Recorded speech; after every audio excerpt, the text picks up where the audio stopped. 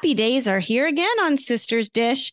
We have the great honor of welcoming actor, comedian, and world-famous impressionist Jim Meskiman.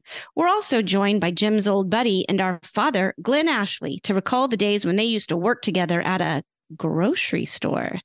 Jim shares with us what it was like growing up with America's favorite mom, Marion Ross, but she was known to the world as Marion Cunningham from Happy Days. We also learned that Momma Marion did not actually know her way around a kitchen unless it was on set. Thursday, Friday, happy days. Saturday, what a day. A grooving all week with you. Grab your fork and grab your knife. Morning, afternoon, and night. Mama's recipe and mine. We're about to have a good time. Hey sis, eat this. Hey sis, eat this. Woohoo! Yeah. Hey, sis. Hey, sis. Well, Court, we have a special guest with us this AM. I know. Back by popular demand. Once again, are very creative, very funny, and I'll even say overprotective. Dad, Glenn, aka Daddy Ashley. Welcome, Daddy. Hey, sisters. Be careful cutting that steak with a knife. That's what made me think of it, is that I don't know if our audiences know that it wasn't until we were probably in our early 30s, if we would have dinner with Dad, that he would let us cut our meat by ourselves. There was a lot of fear around knives growing up in the house with, at the dinner table. I've just seen a lot of accidents happen with a knife and fork and just wanted to always be careful. We'd be at our dinner table growing up. If we had steak or chicken or anything that required cutting with a knife, we would start to cut awkwardly, I guess, as a kid. And you'd hear, "Give me that. No, be careful, careful," very panicked. Yeah. I mean, that even happened at restaurants. Yeah. And I'm terrified that you guys are these chefs because I'm always worried about you being around hot stoves. Oh. Well, I do burn myself a lot. I was about to say, you do burn yourself a lot. I am burned up and down my arms, but, no pain, no gain. Dad, when we got married and maybe Jason and Lance asked you for our hand in marriage, did you say, yes, but you're going to need to cut their meat for them for the rest of their lives? Cut their steak. I did say that, and I gave them each pot holders. Oh, God. Oh, well, we're glad to have you here today. Thank you. I'm glad to be here. So last week we talked about our travels, but you've been world traveling too. Oh, yeah. It's been a really busy and great year. I've been to some places I've never been. I've been to the Canary Islands. Drew and I spent 2 months in Australia and New Zealand. We just got back from Europe. We were in France and England, down in Cannes for the advertising festival. Living your best life, as they say. Yeah, went to Puerto Vallarta a couple of months ago. It's been a crazy year. We talked about your Puerto Vallarta trip on the podcast because you went to Taco Time. What was it called? Margarita Time. Margarita Time restaurant every day. Yeah, highly recommend. Where was the food the best out of Australia? Where are all these places you went? France. Where else did you say? The Canary Islands. Who had the best food? Yeah, each place has unique and interesting food, but I think the place that I love the most is in Saint-Tropez. There's a restaurant on the beach called Lake Club 55. And it's an outdoor, beautiful thatched hut kind of beachy restaurant. And the food is just phenomenal. And, it's very relaxed, and salads and pastas and a lot of fish because it's Mediterranean. And it's the combination of the taste of the food and the experience. And the vibe. And there's live music played and people are dancing while they're eating and drinking a lot of rosé. It's just quite an experience. Sounds like my jam, right up my alley. Take me there. You both would love it. Dad, have you been cooking anything lately? Any panty droppers that Drew's been saying have been delish? Well, hey, as a matter of fact, just 2 nights ago, based on conversations that I've had with you guys, I made lemon pasta. Oh, I mean, your lemon pasta was so good and so easy and so simple. Did you do the fried capers? Wah, wah. That's okay. Do any capers? That's not a requirement. But it was really good. And, it's so simple, but so rich and delicious. So, yes, that's the newest thing I've cooked. It's a good summertime meal, too, because the only thing that you have to cook is the pasta, really. yeah. I love that you're being inspired by our recipes on our website. I'm always inspired. I rarely make anything that you guys haven't vetted. That's smart. It's true. Yeah, either you have made it and told me, or I've had it at one of your homes, or your mom made it years ago, and I call you, and say, hey, can you steal that recipe from your mom? Right. Court, have you made anything lately? Oh my God. I have been cooking my ass off I think I was inspired by Italy. I just haven't been nonstop. I think I've had 4 dinner parties this week. I mean, not like big, just like people have stopped by and I've been making dinner, but I've made like those tacos where I cook the ground beef for like an hour. Now these tacos, Daddy, are like Tex-Mex inspired from like Mia's. And Meskiman. I found a copycat recipe. So I make this ground beef and then I put it on nachos the next day, the leftover beef, and made individual ground beef nachos to die for. I made fusilli with fresh pesto and shrimp, grilled shrimp. Did you do Momma Mary's pesto? I did Momma Mary's pesto with the butter. And Jason said I got an amazing, which is the highest form of praise. So then last night I've perfected the chicken cutlet. If you've listened in the past. So what we do is I marinate chicken, little tiny, thinly pounded chicken cutlets with just olive oil, a little lemon juice, salt and pepper, and some smashed garlic cloves. So I marinate that for a little while. Then I take cherry tomatoes, and I broil them. And last night, this was a happy kitchen conundrum. I forgot that they were in there. So they were super charred, but I was cooking with my friend Dina, who's an incredible cook, and we like to cook together. And she's like, let's just throw them in there. So we do half chopped fresh tomatoes, cherry tomatoes. Then we add the charred tomatoes in there with some fresh basil, garlic, and olive oil, salt and pepper. And so I top the chicken with this charred keka. That's what we're renaming the recipe. Grilled chicken with charred keka. It is so good. Jason, who doesn't even eat tomatoes, I looked over at his plate last night and I said, I don't see any tomatoes on your plate. And he said, I ate them. They were delicious. So it is so good. It's definitely, I've made it a couple of times now just to make sure that I have it perfected. And I think the charring, the accidentally leaving them in too long, is really what makes the flavor. That's awesome. I love that. Can I add a food experience? Please. Yes, please. So I just got, as you both know, I just got back from Dallas visiting Whitney and Lance. And, when I'm in Dallas, I have to hit all my favorite Tex-Mex barbecue, all the things that I feel like I can't get here in LA. And I came back after that experience and I told Drew yesterday, I said, if I'm ever convicted of murder and I'm on death row. Maybe we should say when you are. Yeah. Well, when? And I have to go into the electric chair and they say, sir, what will your last meal be? Hopefully they give that to you before you get in the electric. I know exactly now what it will be. Okay. So in case I'm incapable of describing it, you guys can tell. Okay. So I want this from Mia's or Mi Cocina because I had this in Dallas and it's the perfect meal. Okay. It's fajitas as only Tex-Mex can make. So chicken fajitas that are grilled. And then the most beautiful part is it sits on a bed of onions and peppers, right? Maybe something else. I don't think so. But you ask them, cook it to death, like make them black. Burn all the vegetables. Onions. Yeah. Oh my gosh. Yep. And so that comes out and it comes with the side of rice and beans and pico de gallo. The secret is to mix the rice and beans together and put the pico de gallo on top of that and put a little salsa on that. It's just the perfect side dish. And then you've got, I like mine with, you can get flour or corn, but I like the flour tortillas. And, I don't have the biggest appetite. So usually there's a little food left, or, maybe I don't get to that. I practically licked the plate. It was so amazing. Oh my God. Just everything about it. You got to be careful licking that fajita plate.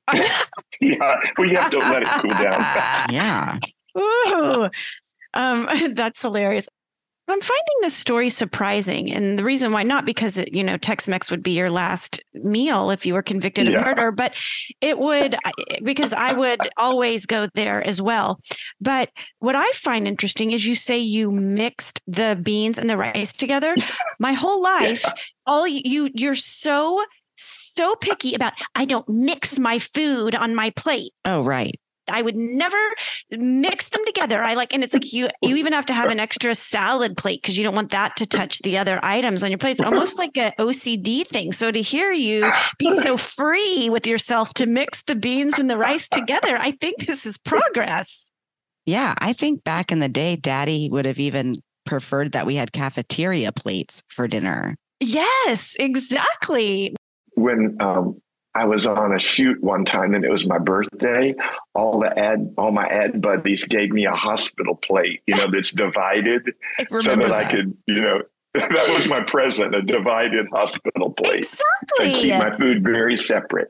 I don't know, maybe this comes from old age or maybe it's my eyesight, but I don't know, a year or so ago, maybe a little further, I started mixing the rice with the beans, and then I decided, throw in that pico de gallo. I don't know. It's delicious. I guess I missed that all these years. Daddy, you are just letting your freak food fly. And I'm all for it. Yes. I think this is progress. Yes. I think you're loosening up a bit. I think that next thing we know, you might even order a margarita with your lunch. I don't know. Or your dinner. Oh, yeah. Okay. Oh, hell yes. Oh, nice. We were driving in from Colorado when Daddy got there. And so he said, oh, y'all are going to be a little late. I'm going to go to Mi Cocina by your house. I said, okay, great. Can you also bring us back food and margaritas? Because you can get them to go. And he comes back and he's like, God, those margaritas are so strong. Yeah. I had one frozen. I thought I was going to have another and I was hammered. No, I couldn't take a second one. One will do ya. The other thing that was surprising is where in the hell but Texas can you get mixed drinks to go? I never heard of such a thing. It's amazing. That was a COVID thing, and thank God for it. One of the good things that came out of COVID. Wow, how shocking! You can get a gallon of margaritas to go. Yeah, and for $400, it's not cheap. I know. We could talk about food all day, but okay. I have to ask you, Whitney, you were sending me some pretty funny pictures yesterday that in celebration of Barbie weekend. Do you want to tell us about that? Yes. So at the place where I ride horses, we've got a great group of adult gals that are just the coolest. And one of them invited me to her Barbie pool party. So a few years ago, my other friend, Nicole, had a 40th birthday party that was Barbie themed. She was so ahead of her time. I know, right? Yeah. So I was asking the littles, your daughters, what Barbie I should be. And I said, well, go get your Barbie basket and let me see. I said, girls, all of those Barbies are naked. None of them had clothes. It wasn't disco Barbie or beach Barbie. They were all just naked. So I said, well, there's an idea. So I came up with the idea to get a nude cat suit from Amazon. And I went and bought a Barbie and I took all her clothes off and I looked at where the lines are, where her arms connect to her body and her legs connect to the body. And I got the Sharpie and I had Lance draw on the lines. So it looked like I was naked Barbie. Brilliant. So creative. And needless to say, I was the hit of the 40th birthday party. But I thought, God, this is so cool. Maybe I should throw it out. I'm like, no, I'm not going to throw it out because who knows? Well, the opportunity came. When I got invited to this party and it was Barbie themed, I said, I got to break out naked Barbie again. And I didn't care if it was 100 degrees. I threw on that cat suit. I put on those pink heels. I slapped on that pink lipstick and that wig and I went. And people were dying. Amazing. first of all, they didn't really recognize me because I haven't been friends with these ladies that long. And I'd be like, it's Whitney. And they're like, oh my God. And I went up to one of the girls. I was like, hey, Elise, it's Whitney. She goes, oh my God. When you first walked in, I said, someone came naked to the party. That is amazing. Was anyone else dressed up or just you? Not like as a Barbie, but people were in Barbie themed attire. Pink. And I, of course, I'm getting ready and Lance is, hanging out with me. I said, babe, there's probably a chance nobody else is dressed like as a Barbie. And he's like, do you want to bring like a bathing suit or something to change into? I was like, no, I'm going to own Naked Barbie. Yeah, you're going to commit fully. Yes, I don't care. Love that about you. Let's tee up the episode for today.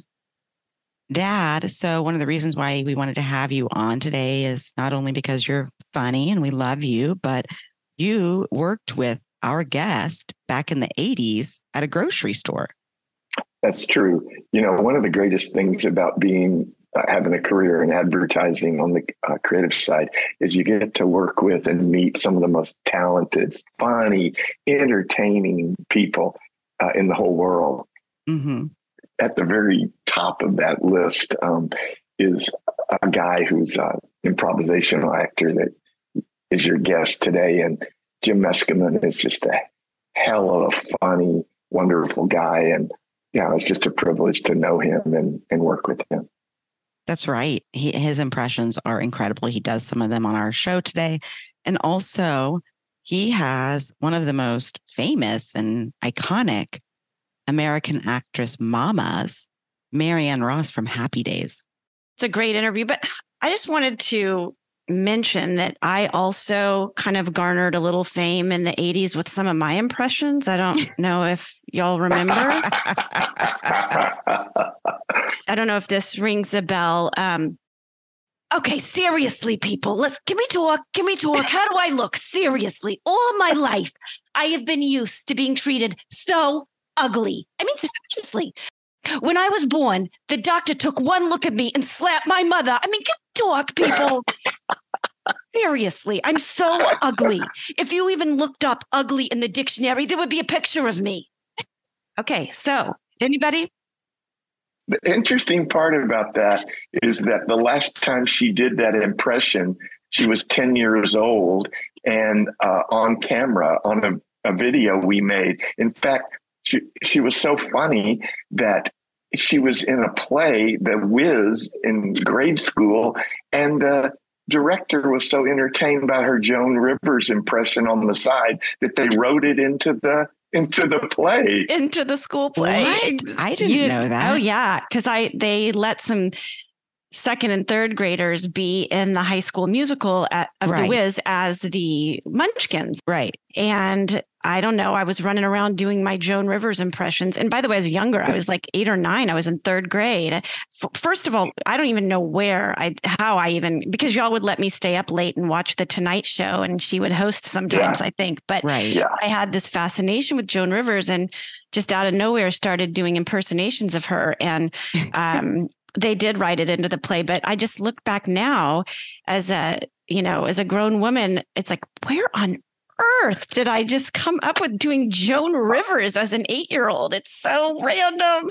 Well, you've always, if you weren't doing Joan Rivers, you were doing the impressions of your teachers and adults. That was just what you did. You've always had great impressions. Yeah, you have. Thanks, guys. I think that's why we're so excited about Jim. But seriously, people, can we talk? Let's welcome Jim Meskiman.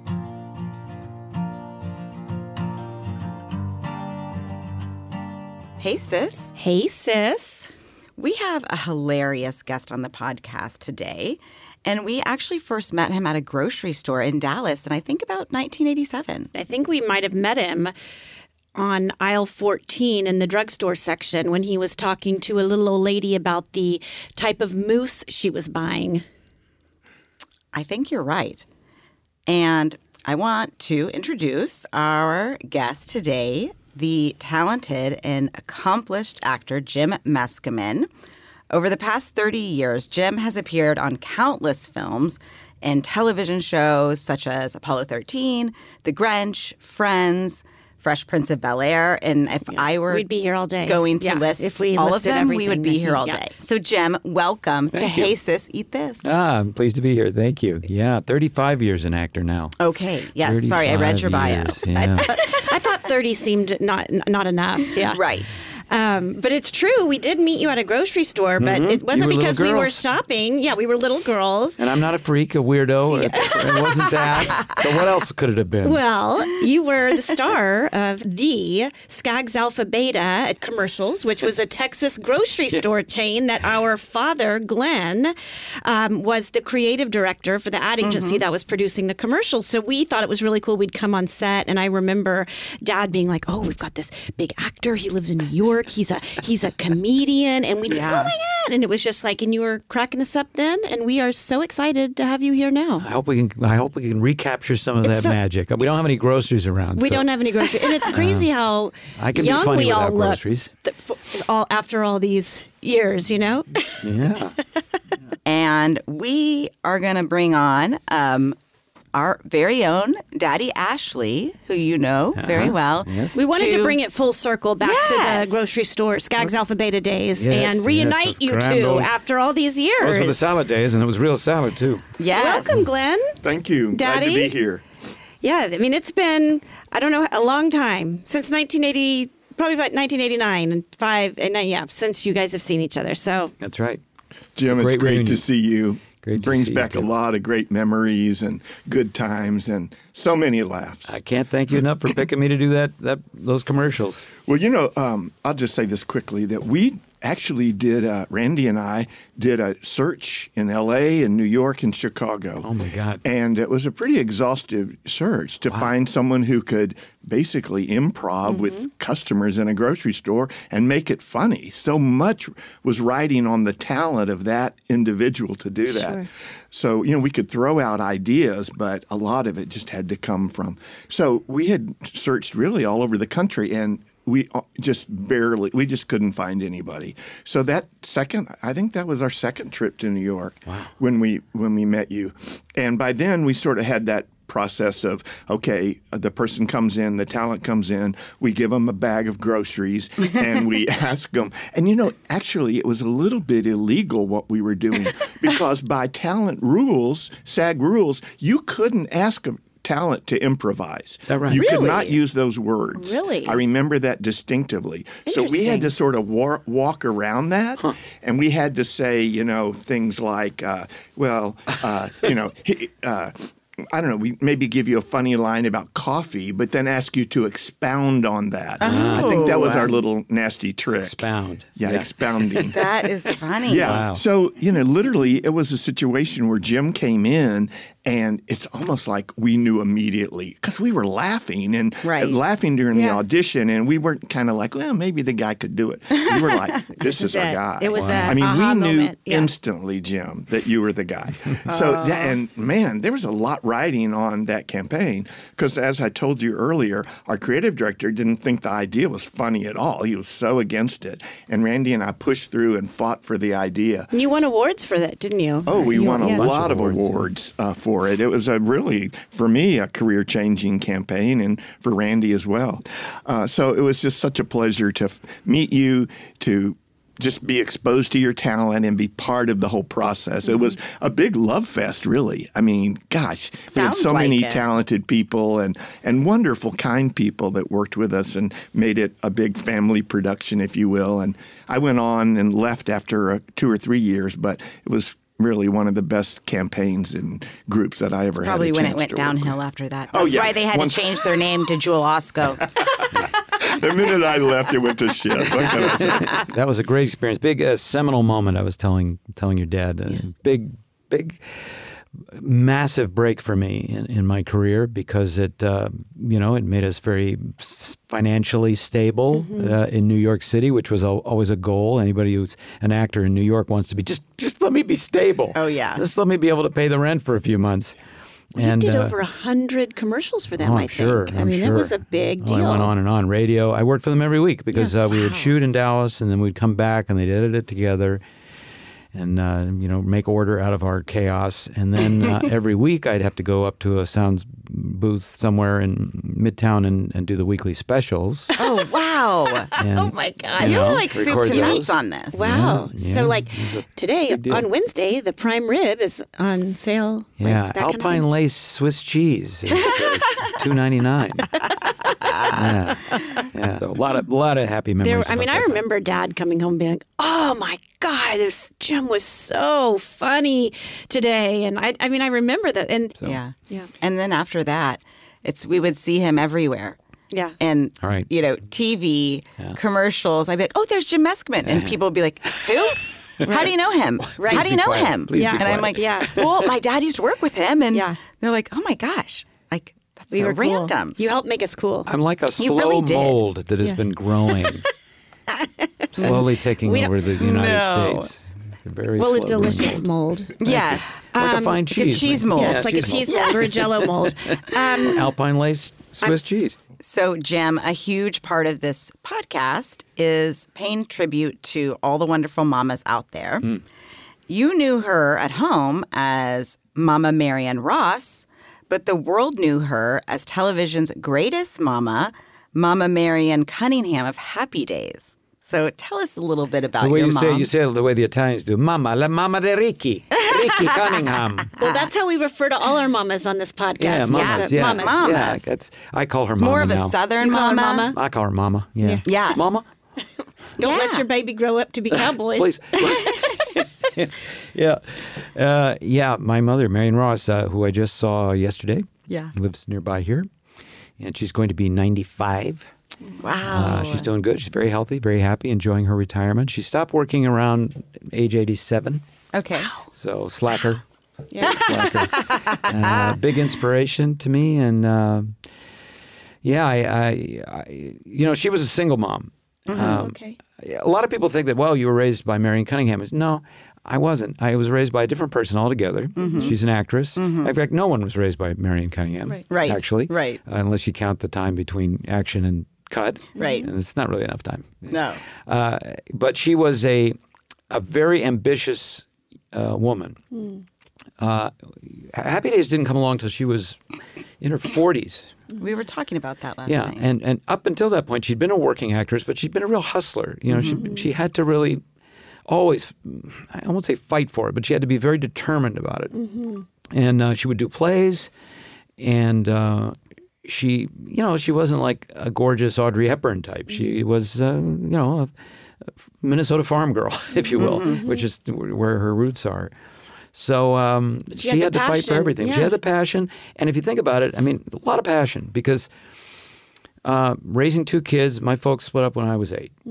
So my sister, who was 3 years younger, and I, and she's doing that and taking care of that whole world and also running her career and managing her career and trying to get ahead and trying to get, her name up in lights and all that, which was her original dream. And she just cleaved to that dream. And the fact that she pulled it off actually went beyond her dream, I think, because Right, I don't for think anyone could even conceive Right. that she would become like the representative of motherhood on television. I don't even know if that was part of her goal at all, particularly. Probably wasn't. Yeah. So it's pretty extraordinary. And every time I wind up talking to people a lot about it and I wind up thinking about it a lot, and it's just like, Wow. I feel very fortunate in many ways. First of all, because she was a great inspiration. She did keep our family going. Happy Days obviously helped a lot. Yeah. If we could that was when she sort of, after about year 2 or 3, Yeah. she stopped crying so much. Aww. She was a crier a lot. I'd come home and she, of course, it's like grief. Life is hard. Right. And I remember telling her, Mom, I'd come home, are you crying again? What's the big deal? Real sympathetic. Right. But after year 2 or 3 of Happy Days, where it was like, oh, this is actually a hit show, and she was making a little bit more money, paying off some bills, living a little more comfortably. then I think she kind of eased into it and was like, all right, well, this is what I was going for. Right. This is my interpretation of it. It's all in her book, My Days, Happy and Otherwise. Oh. We put her together with a writer a few years ago. And so she would tell her stories and this whole story. So were you in high school when she got Happy Days? Part of it. No, Right. When she got Happy Days, I was in junior high school. I was Okay. like 12 or 13 years old. Right. So there must have just been a huge shift in lifestyle from... Well, no, actually, or no? It's interesting because it's very different than today. Today, things can literally happen overnight. Right. Back then, and in Happy Days' case especially, it's a slow build-up. I finally found out through reading Gary Marshall's book, Wake Me When It's Funny, another very good book, that Great name. Happy Days, they shot the pilot, which he wrote, and Ron Howard was a star, and I think Anson was in it, and my mom was a different Howard. There was no Fonzie. So it was a different animal. And they shot that pilot, and it didn't sell. And they aired it on TV as part of an episode of Love American Style, which was a series back then. And then they put that on the shelf or wherever they put those things.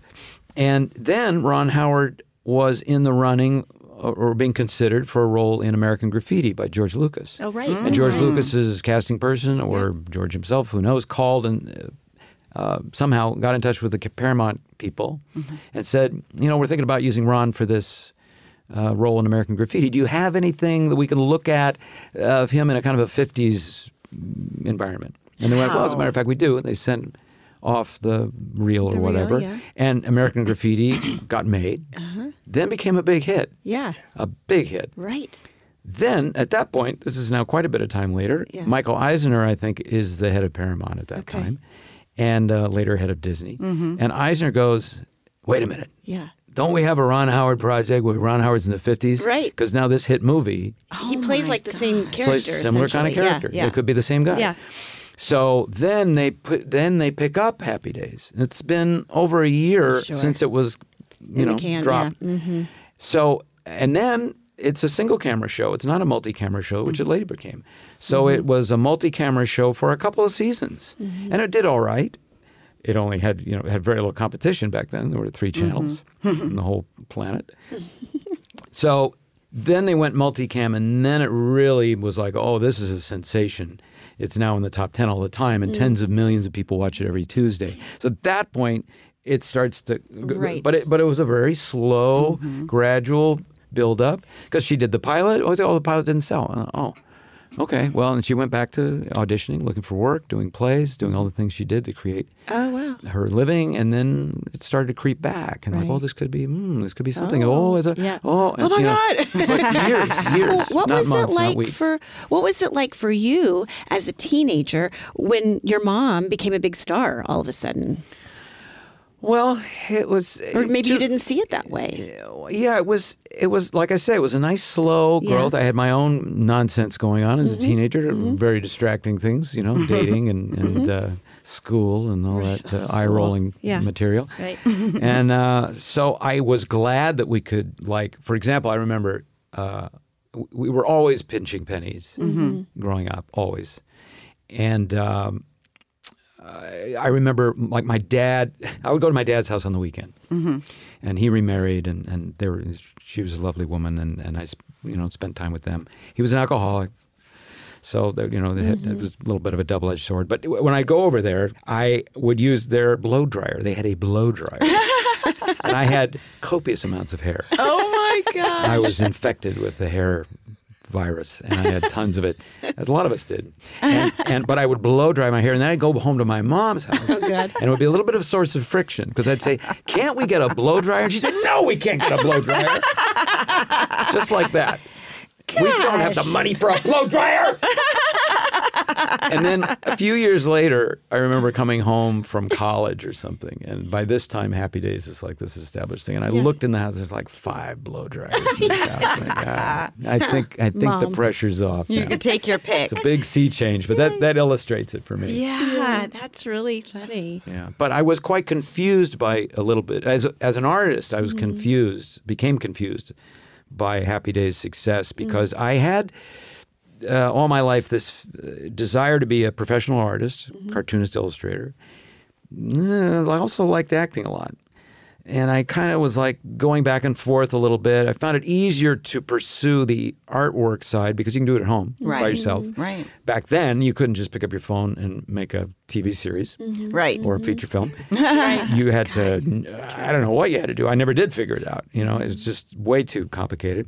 So I would do plays and stuff. And I was like, yeah, I like doing plays. Yeah. And then when with Mom's success came all this attention for her. Extracurricular stuff, like they toured with a softball team. They just did one fun thing after the other. Yeah. So I was like, God, this is so attractive. Right. But is it because of the acting Yeah. or is it because of all this other noise and fun stuff and attention and income and you know? And so I wrestled with that because I was like, I want to do something that I feel is honorable. Right. As a pursuit. And I couldn't quite sort out for a long time, well, what's honorable about this job? And I eventually did figure it out. You know, you work away at it for a while, but it took me a lot of exploration to figure out what it was I liked about it and what I thought I could live with. I said, I was thinking I could understand the pressure or the wrestling with that in your mind with having such a successful mom. And gosh, do I just like it because of the glitz and glamour? Do I like it because I'm talent? And what's so cool about you, Jim, I think, is that you are really so uniquely talented. I mean, the fact that you can do hundreds of impressions. I mean, you rose on your own I've done with no your impressions own at all for your talent. podcast at this point at all. I feel quite remiss in not having We're going to get to launched that. anything. I know, but I'm just saying. I mean, Stay tuned. You really are Thank a true gem. But Oh, that's very kind of you. Yeah. Well, I got it finally sorted out, and I realized, well, you know what? I want to produce in other people the effect that I've gotten from great actors. I want, because I've had experiences where I watch a play or I watch a show, and I'm like, I'm just exhilarated. I'm just thrilled. I feel great. I feel glad to be alive. It's like, oh, well, to impart that to others would be pretty honorable. Sure. Yeah. And so I try to do that. That's awesome. yeah, I love that. Well, we also want to know, were you on set with your mom a lot? Oh, as often as I could. You know, when I was 13, I had to go to school, and that, you know, I remember going when I was, you know, young like that, occasionally. But she would have to bring me and kind of babysit me a little bit. So it didn't happen too often. When I was old enough to drive, I could drive on Friday night down to Paramount, get on the lot, go to the screening, go to the taping rather, and watch them do it. And that It was a live taping. Yeah, and it was great. And back then, that was when it was at its height of popularity. And, you know, they would introduce the cast beforehand, and they would kind of peek around the wall on the set, and people would go crazy. And when they introduced Fonzie, they might have said, "And here is the Pope." Yeah. You know, or here's Elvis who's with us today. Because they would just go nuts. Yeah. Right. And I remember I would. I felt special, because I was a kid. But even though I was in the stands and everything like everybody else, but so I would take the opportunity to ask the warm-up guy, who was one of the writers, Marty Nadler. Marty Nadler talked like this. This is kind of a lazy mouth. He's a very funny guy, and he would do the warm-ups. And I remember I would always come up with some crazy question to ask him as if I was just an audience member, because he couldn't see me in the dark, and I would ask some outrageous question. And that was like, great. I'm part of this, I'm creating a little comedy here. And my mom always wanted me to hang out with the writers. I think she recognized that I had a nimble mind or something, and she saw all these writers having fun. They weren't worked to death like they are today. Yeah. And I never did hang out with the writers at all. Right? It really was. I actually did want to be a performer. And I'm in an episode of Happy Days. Oh, you are? Yes. My mother also nagged the director, got me in when I was about 17. This is probably year 8. It's year 5 of season 5. And it's the famous Fonzie Jumps the Shark episode. Oh, right. Yes. Cunninghams go to Hollywood. Yeah. And Richie wins some contest. They go to Hollywood. And so we shot on the beach at Paradise Cove. Yeah. I remember I was just out of high school, just graduated. And me and the director's son, Andy Paris, Jerry Paris' son, are the two kids that run by, and Ralph says, "Where are you going? What's going on? What's all the excitement?" And we say, they caught a shark out there. Oh. They got it penned up until Marineland can come and pick it up. Oh, my, this is historical. That was a historical line. It's the exposition that explains in a way. And then when you think about it, it's like they got a shark. They penned up a shark in the ocean. They penned it up until Marine Land could come. And it's like, it doesn't matter. It's suspension of disbelief. That was one of my questions was, did you ever get to work with her? So you did on Happy Days. Was there any kind other? of worked with her. I mean, we were in the same episode, but Right. I didn't But actually. not- I saw her on the beach, of course. And, Yeah. But I've not performed with her very much. Yeah. No, I it's funny. Yeah, never not on stage. We've talked about it. We kicked it around a few times and but no, never came to mostly on fruition. social media. Now Yeah. we I've interviewed her and I've written stuff for her to perform and things Sweet. like that. Yeah. We mentioned earlier on Happy Days that Marion Cunningham was the all-American perfect mom. She was always coming in and out of the kitchen with her apron on Right. and serving everybody food. So, but we're curious here on Hey Sis what it was like around the Marion Ross dinner table. Well, Marion was at work. Yeah. or out doing a play. Yeah. My mother is not much of a cook, and it's not a big part of her life. So we still joke about it today, though. She would very often, my sister and I remember that my mother would open up a can of string beans and bang it on the dining room table, and that would be kind of like the first course. That was the appetizer. Once you get that first string bean out of the can, Yeah. then it's easier, and you can eat that canned cold string bean. Oh gosh. And I can still taste them. They're just fine. It's just fine. They'll do. And then she would make frozen fish sticks. Yeah. Old family recipe. putting it in the oven. And she did have a chicken dish that she made sometimes. Okay. Not complicated. It was just barbecue chicken with something kind of, slapped on it. And spaghetti. And, I think it was not her area of expertise or interest. Right. And so she did keep us fed, kept food on the table, but it was no frills.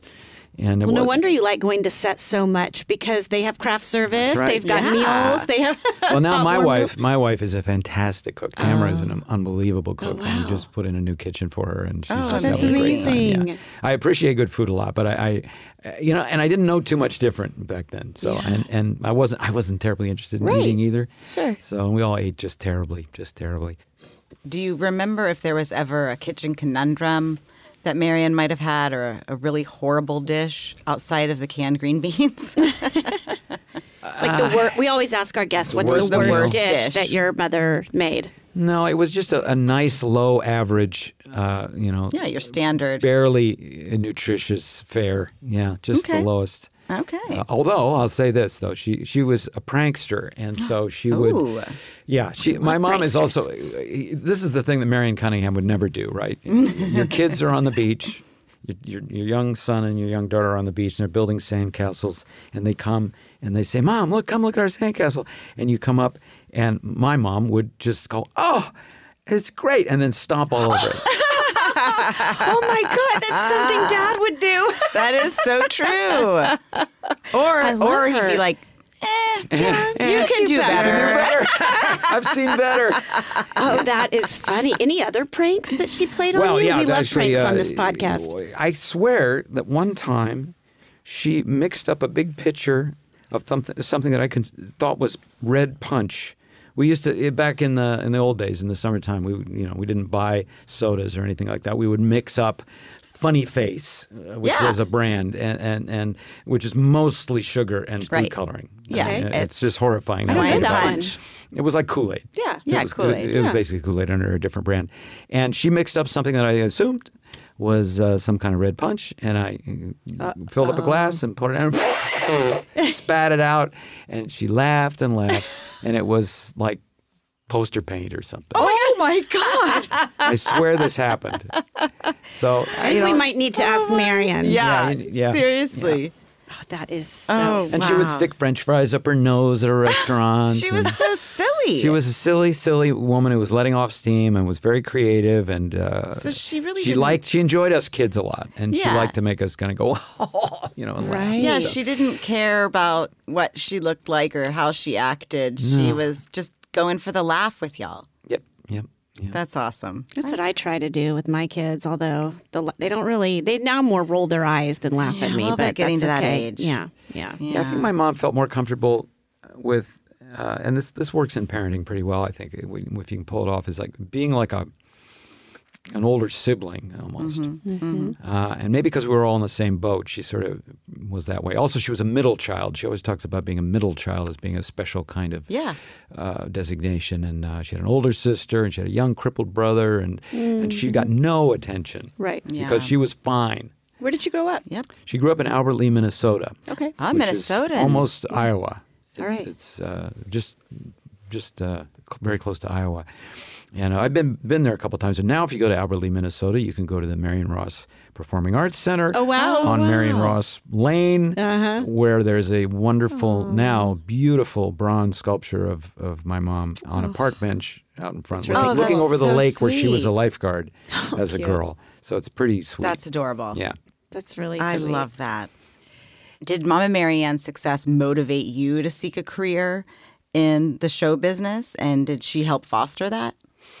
She was always very encouraging to me as an artist in any art form pretty much that I took up. She was as a writer, as a, I used to write poems. She would write as a poet. She would be, that's wonderful. Draw something. That's wonderful. And you were great in that play, and you're blah, blah, and you should do this. So she was, I'm consider myself very lucky in that she was that way. Because I guess a lot of parents aren't. And they go, it's fine, what you're doing with your guitar there, Melvin, but you're going to need to get a job, which will, do away with all your whole artistic career. So she was, and obviously she was being an artist, an actress, so there was no mystery that, well, you can make a living at this. It is possible. In fact, you can make a pretty good living at it if you really hustle. So she was always encouraging that way. And so, and she inspired me by just doing well and by being a good actress that people appreciated. Early on, even before Happy Days, people went, your mom's a good actress. She's a good actress. I'm like, yeah, she's a good actress, yeah. And I was like, source of pride, Yeah. She was on all those shows, Mission Impossible and, the Brady Bunch and all the various detective shows, Hawaii Five-0 and Mannix back in the day. And she was a guest star, which is kind of the way my career is at this moment, where I'm, I go and I pop into Chicago Fire or Get Sheldon, Young Sheldon, Get Sheldon. That's a good mashup. Get Shorty and Young Sheldon. And it takes a lot of professionalism to do that because you're insinuating yourself briefly into a running organization that has certain, a deadline and a timetable and a certain level of competence. So, and that was inspiring. Also, I saw what she had to do to run that kind of a career with two kids. Right. And it was very interesting because she always hired a publicist. She always tried to go to events and get her name in the paper here and there and keep that kind of flowing out so that people had a chance to know who she was. And then she would always do plays. And in L.A., it's probably even more so now, doing a play is a thankless, slog through it really effort, is, because people don't go to plays. Right. It's hard work. There's no other way to do it. You have to do it. They don't pay well. Doesn't pay well, but keeps you in good practice. Yeah, really. sure. And really, the theatrical performers, I've noticed, are people that have the most longevity because they really learn how to craft a character in three dimensions rather than just, it's just the voice or it's just how I look. Right. They're doing something that is quite full and they're obviously interested in it. Right. The actors that are doing well are like Anthony Hopkins is my hero and he's interested in characters. Can you tell us that in an Anthony Hopkins accent? Well, of course, I can certainly endeavor to. He's a great hero of mine. Not only because he's a great actor, but he's also a painter and a very skilled keyboard player. Wow. Pianist, yeah. I didn't know about the keyboard. I knew about the painting. Oh, you got to follow him on Instagram. Follow Sir Anthony Hopkins on Instagram. Okay. You'll see some amazing things. Yeah. What are you writing a show? I am. I'm writing a show. I tell you what. I do a one-man show every now and then. Okay. Last one I did was about 12 years ago. I wrote it, and it created a huge affluence for me. So I wrote on that for a while, right up until just before COVID. And then COVID has changed so much in our world that I felt like I got to rewrite the whole thing. it's a whole different approach now. I have a different purpose to do it. So I'm still, I'm creating a show that has many, many impressions in it because that's my forte and that's what I think people expect from me and appreciate from me. And it's also got stories in it that are a little more personal and which I would like to, I don't know, just tee up and see if people like it. I kind of got a lot of inspiration. I definitely got a lot of inspiration from John Leguizamo, who is has a fantastic, among his many one-person shows. He did one called Latin History for Morons, which I saw, which was like just genius, and far better than I thought it would be. And it was like, wow, okay. And I sort of picked apart some things that I thought, well, maybe I could use that kind of structure, maybe. Anyway, I don't pretend it'll be anything like that or anywhere as good, but that was sort of a starting point.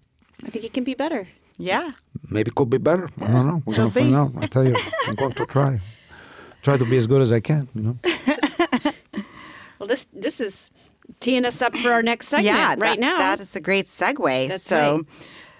Momma Ashley, who we've told you about, and you've met her. Yep. And so she is a pretty funny lady, and she has a lot of hilarious sayings that we often use in our dialogue and on the podcast. And she does have that Texas accent, and so it makes it even funnier when she says it. Yeah.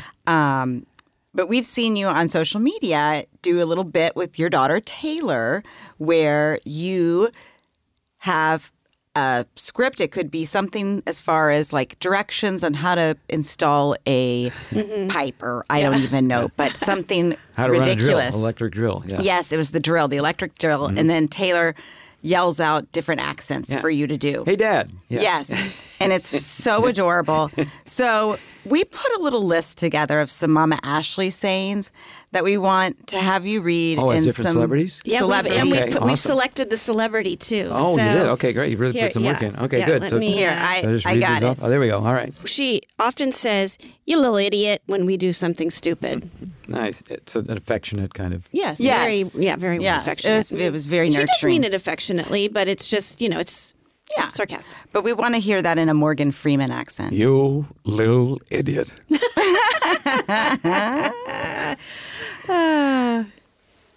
Another one that she says On Sunday morning. right, is, well, he was drunker than Cooter Brown. So we would Who's like... Cooter Brown, I wonder. Well, we've done some research yes. about it. And Cooter Brown was the local drunk during which... It was like around World War II. It was during, not World War II, during like the Civil War. Civil War. And he was just the local drunk. And that's how he got out of becoming a soldier. Yeah. Because he was too hammered to become a soldier. Must have been really hammered. Yeah. So drunker than Cooter Brown. Okay. Okay. So- how do you want me to read this? We'd like a flipper for that. Well, we Okay. saw that on your list. Is that as in Flipper the dolphin? Okay. I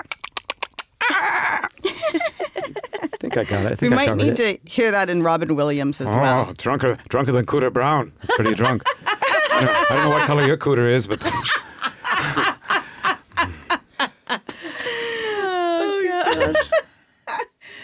All right. The next one is she often tells us when we are saying how bad our high heels hurt or whatever that it's better to look good than to feel good. Who's that one? That would be a Napoleon Dynamite. it's better to look good than to feel good. Gosh.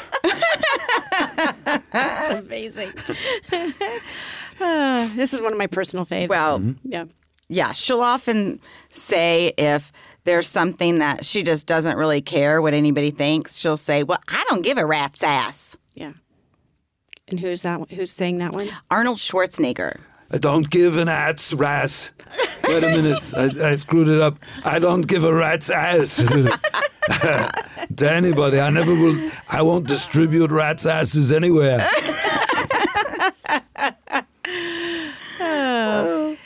And our last one, we thought we would try something. We didn't see this one on your list, okay. but would you be able to do? This is what she says after Every time any we talk phone to her. conversation. Yeah. That's my story, and I'm sticking to it. Can you say that in a Marion Ross accent? Oh gosh, That's my story, and I'm sticking to it. That sounds pretty right on. I think I'm genetically predisposed to do that well. I love it. Well, Or I could do it like Ron Howard. That's my story, and I'm sticking to it. That's great. That's great. And that sounds like, you know, something he would say on happy days. That's my story, and I'm sticking to it, Fonz. Yeah. Yo, Cunningham, cool down. Cool your jets. Yeah. Anson Williams always talk like, I did impressions of everybody in the show. Anson Williams sounded like this. And And Ralph Malf, Donnie Most, they sounded like this. He just had a slight. Is that I don't Potsy? know, no, Potsy was the other guy. Potsy was Anson. Ralph was the redhead. Don Most. The redhead, redhead, exactly. yeah. Who also left the show after season 5. idiot. Where? Little idiot. Where He did wanted to go? go off into his musical career, which now he's entertaining and doing very well at.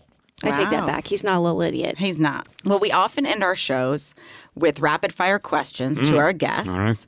Daddy, do you want to do the honors of asking Jim the questions? Okay, that'd be fun. So, Should I Jim, answer these in celebrity voices or just any way I want to? However you Any way want to. you want to. Okay. Jim, give us one word to describe your mom. Feisty. Good one. Yeah. What about Jim? The best advice your mom ever gave you? Gosh, best advice she ever gave me.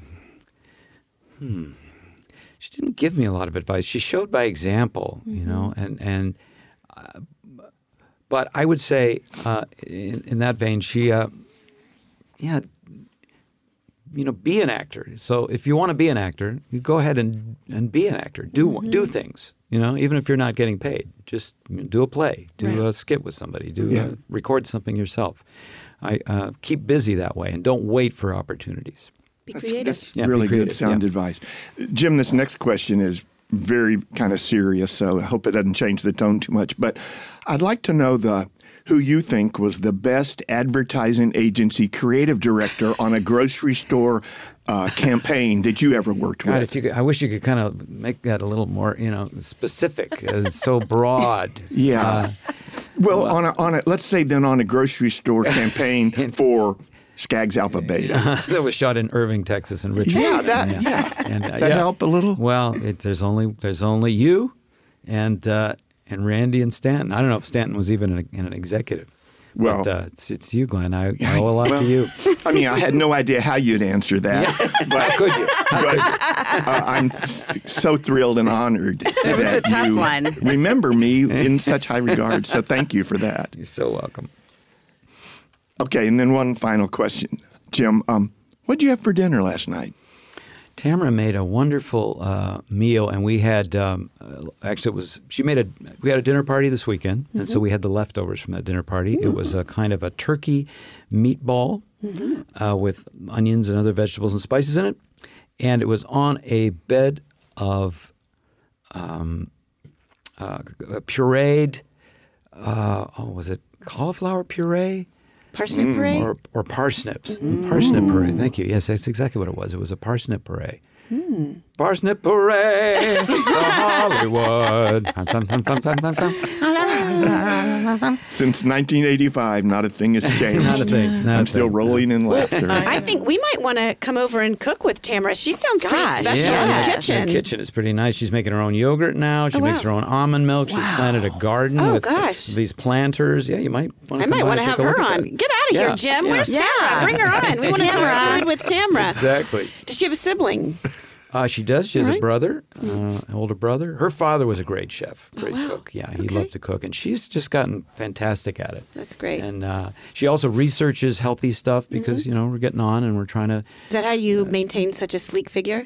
That's how I do it, and I train. I since I've been working on a TV show, they asked me, "Would you mind, getting some training because your characters play someone who's a little more fit?" So I've been going to a trainer now for a couple of years. Yeah, and so that's been fun. Well, Jim, thank you so much. I want to ask you one last question. What's next for Jim Meskiman? What are you working on? What do you want us all to know? Well, I am working on that one-man show. Great. And putting that together. Right. And I'm also on the Big Door Prize, which is this show on Apple TV Plus, where I play the father of the very gifted comedian Chris O'Dowd, who is Irish, and so I've had to learn how to duplicate that style of being Irish. I bet it wasn't hard. Where can we find you on Instagram and TikTok? You can find me at Jimpressions is my handle. Jen. Love that. Jimpressions, yeah. TikTok, I think, is just my name, Jim Meskiman. And on YouTube, I still put up at least one video a day, sometimes 2 or 3. You can go check out those old Skaggs commercials on there. We did. Everybody should go check out those Skaggs commercials. Jim, I have one final question. Do you remember what the theme line for the Skaggs Alpha Beta commercials was? Yeah. Yes, I do. Oh, my God. Wait. Hold on. It'll come to me. It's the friendliest store in town? No. No, it was the friendliest. No, that didn't work. That's right. I was sent to repair that. More than you ever expected. That's right. That's right. And I would say that's exactly what today has been. More than we ever Thank you. expected. Nice. Yeah. Absolutely. Thank you so much. You're welcome. We will wrap it up the way we always do. Sis, love your show. I love you. I love your show. I love Jim's show, too. I love Jim's show, too. And I So love do Daddy I. Ashley's It's show. just one big love fest. It is. Thanks. Thank you so much for listening to Hey Sis, Eat This. If you LOL'd, peed your pants a little bit, or even smirked, please hit subscribe if you haven't already. And feel free to rate and review, but only if it's positive. Also, visit our website for recipes and to sign up for our newsletter at HeySisEatThis.com.